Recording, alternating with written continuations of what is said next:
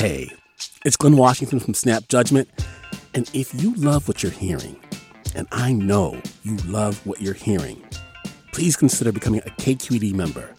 Get special access to cool events, behind-the-scenes footage, and so much more. Plus, you'll sleep better at night knowing you did your part for the community you depend upon. It's in you. Please be in it. Visit donate.kqed.org/podcasts to sign up now. That's podcast with an S. Thanks. From KQED. When I say California wine country, what comes to mind? I think of rolling hills and lovely vineyards. It's very luxurious and fancy. It's not really the country, but it kind of feels like the country. Buses full of bachelorettes and best men. Tasting really good wine that I wouldn't have been able to buy in the grocery store. It's a good vacation place for a long weekend. Traveling through the countryside, stopping off and sipping wine. Kind of expensive. Basically a trip to southern France in my own backyard. But of course, the wine country in the North Bay wasn't always what it's become today. Cue this week's question asker. My name is Michael Vry, and I currently live in Mountain View, California. And this week's question is, how did wine country get its start, and how did it become so popular? To answer Michael's question, we're blitzing through 160 years of wine country history in about 10 minutes. Hold on tight. I'm Olivia Allen Price, and this is Bay Curious. Support for Bay Curious comes from Sierra Nevada Brewing Company. Committed to brewing things the right way since 1980, because when you're a family-run brewery, there's no other way to do it. Sierra Nevada Brewing Company, still family-owned, operated, and argued over. And be sure to stay tuned through the end of the show so you can play our monthly trivia game for a chance to win some cool prizes. Hey there, this is Brittany Luce from NPR's It's Been a Minute. KQED's podcasts like The Bay, Bay Curious, Mind Shift, Right Nowish, and more all tell the stories of the Bay and beyond with reliable, human-centered journalism. They aim to inspire, make you think, entertain, and expand your understanding of the place you call home. Here's how you can support podcasting at KQED. Showing your support is easy, and you can join Brittany in supporting KQED Podcast too at donate.kqed.org/podcast. That's donate.kqed.org/podcast. To answer Michael's question about when wine country got its start and how it became so popular, we brought in reporter Christopher Beale. Hey, Christopher. Hey, Olivia. So let's start with when wine grapes were first planted in the North Bay. When was that? All the way back in 1823. The Spanish created a mission in Sonoma, and it's the first place where grapes were intentionally planted in wine country. But the wine made from these grapes was sacramental, kind of like alcoholic grape juice used in church, not what we would recognize as wine. And then in the 1830s, some of the early European settlers in the Napa and Sonoma valleys would have grown some basic wine grapes as well. Now, when does the wine country that we think of today start to take shape? For the sake of this story, let's start in 1840. California is 10 years from entering the Union, and this guy named Charles Krug arrives in San Francisco. Krug was a German after the revolutions of 1848 in Europe. He comes into San Francisco. He was the editor of a German-language newspaper in San Francisco. That's Jim Lapsley. He managed agricultural continuing education at UC Davis for more than 30 years with a focus on winemaking. Now, after a few years in San Francisco, Charles Krug gets married. And ended up as a dowry getting quite a bit of land. This is the area just north of St. Helena where the Charles Krug Winery is located, considered to be the first commercial winery in Napa Valley. The wine country story is really one about marketing and innovation. And this guy, Charles Krug, gets credit for a lot of the early innovation in wine country, including being the first to use a cider press, which is kind of like a slotted barrel to press wine grapes. Before that, grapes were generally crushed by people's feet. When California entered the Union, it was a place where we could grow grapes because the climate was quite similar to the southern Mediterranean. It was dry during the summer, it had wet winters, and Vitis vinifera grew very well here in California. Vitis vinifera is a species of grapevine that's used to make wine. After the early success of pioneers like Charles Krug, people began to plant grapes and produce more wine in the Napa and Sonoma valleys. But this was still considered low-quality table wine, and it continued to represent only a fraction of the U.S. market, mainly because it was still cheaper for East Coast consumers to import wine from Europe by boat than from California by train. But that all changed in 1875.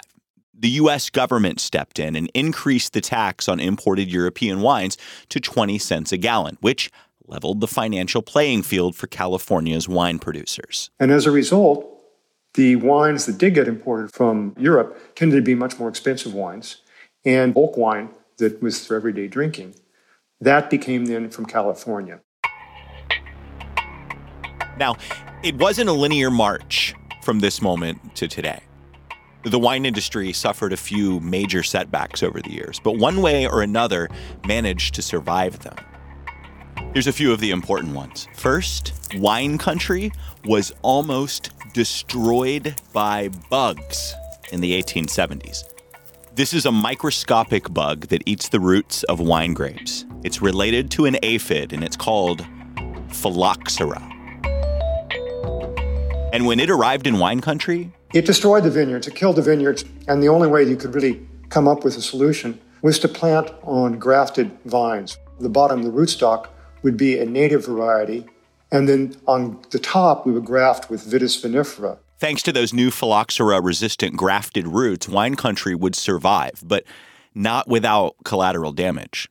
A lot of grape growers decided to get out of the business altogether and plant other crops. The next hit to wine country would come in 1920, and that's when the 18th Amendment passed. You would know it as Prohibition. What Prohibition did was it prohibited the commercial production, sale, and transport of alcoholic beverages of all types. But the law left a huge loophole open. The home production of non-intoxicating, which I am putting in air quotes, wine. The grape industry in California switched from producing wine grapes to be sold to wineries, and they switched to grapes that could be shipped back east to home wine producers for home production. While there isn't an official government record because drinking was illegal, arrest and medical data from the period suggests that alcohol consumption levels in the United States swiftly dropped off at the beginning of Prohibition, possibly due to an economic recession at the time. But by the end of 1921, Americans were drinking again at almost 2/3 the levels they had before Prohibition. Eventually, the government gave in. Prohibition was overturned, and alcohol of all types was again legal in the United States. Obviously, good news for wine country. This final setback was actually a blessing in disguise. And it happens as the U.S. comes out of Prohibition. California wineries were producing bulk wine and were shipping it out of state to out-of-state bottlers. And so most of the wine that was produced in California was not bottled under a California label. But during World War II, the government took over various parts of American industry for the war effort. And part of that was the railroad cars wine houses used to send wine back east for bottling. And so in 1943, the out-of-state bottlers kind of realized that if they're going to stay in business, they need to come to California and buy a winery in California. And they do, hundreds of them. They then start bottling in California for the first time. The wine was bottled with the locale on the label, and this small change made California wine a bottled and branded commodity. And that brings me to Michael's next question about wine country. How did it become so popular? Well, first off, we have to thank the baby boomers. As they reach drinking age, we have 3 million new consumers coming into the market and 3 to 4 million every year for the next 20 years. These are the baby boomers. And for whatever reason, they tended to consume wine in a larger volume than did their parents. And the baby boomers generally liked white wine. Possibly because of the arrival of innovations like stainless steel tanks and refrigeration. When those arrived in wine country, it changed everything about the flavor of white wine, for the better. What we find is that when we ferment grapes, and especially white grapes, at lower temperatures, the fruity characteristics that are inherent in the grapes are enhanced and maintained. Thanks in part to the boomers, we see a spike in the consumption of table wine starting in the mid to late 1960s. And the vast majority of that boom was in white wine. Branded, bottled, California white wine. While the baby boomers back in America were starting to notice the wine coming out of the North Bay, the French winemaking establishment didn't really take American wines very seriously at this point. That all began to change on May 24th, 1976, at the so-called Judgment of Paris. French wines went head-to-head with wines from the Napa Valley in a blind tasting. Like, imagine a long table with several judges seated behind it, each taking their turns tasting the different wines and taking notes. And these are French judges, by the way, wine experts of the highest pedigree. But when the scores were tallied, the most unbelievable thing happened. California won. The top choice in both the red and the white varieties were the California wines. The first place winners were a Stag's Leap Cabernet and a Chateau Montelena Chardonnay. Both of those wineries are still in operation in wine country today. The Judgment of Paris was a feature article. It made the cover of Time magazine. Basically, it was a shot in the arm for the industry. It was validation. And we had even more people coming in and wanting to start wineries and or plant vineyards. And plant they did. Today, there are more than 400 physical wineries in Napa County alone, producing more than 1,000 different wine brands. And looking forward, climate change is already affecting the North Bay. Things are getting warmer, and grape growers and winemakers alike are beginning to adapt to an uncertain future. But people in the know say with absolute certainty that wine country and its spirit of innovation are here to stay. So I hope you're thirsty. That was reporter Christopher Beale. Big thanks to Michael Varai for submitting today's question at baycurious.org. And thanks also to our friends and family whose voices you heard at the top of this episode. Nick Oj. Emily Schwartz. Larry Jerome. Jim Ratcliffe.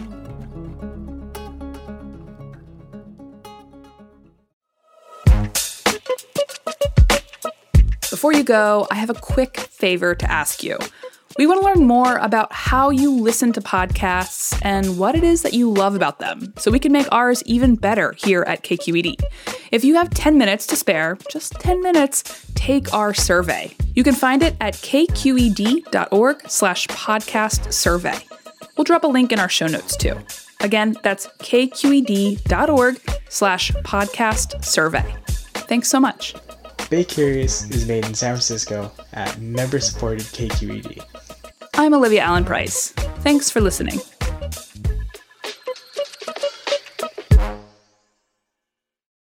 Hi, Bay Curious listeners. Are you ready to play May's Trivia Game?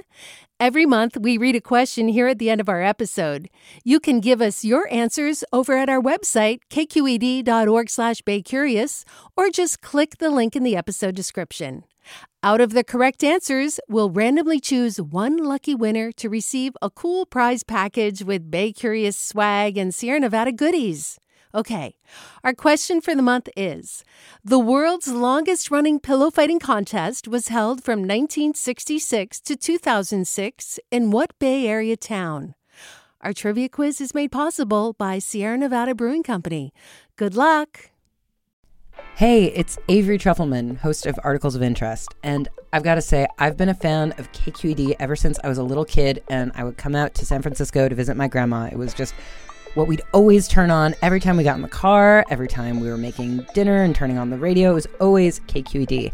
And then over the years, I've become a massive fan of KQED podcasts because this is local reporting at its best. These are answers to questions you've always wanted to know, interviews with exciting, unusual voices, necessary journalism, all told with love and care and artistry. And did you know that a majority of KQED's funding actually comes from members? It's just people like you and me supporting the programs they love, while also getting access to cool events, behind-the-scenes footage, and so much more. If you want to sign up and be a part of this amazing community, visit donate.kqed.org/podcasts to become a member today. That's podcasts with an S. Thank you for listening, and thank you for your support.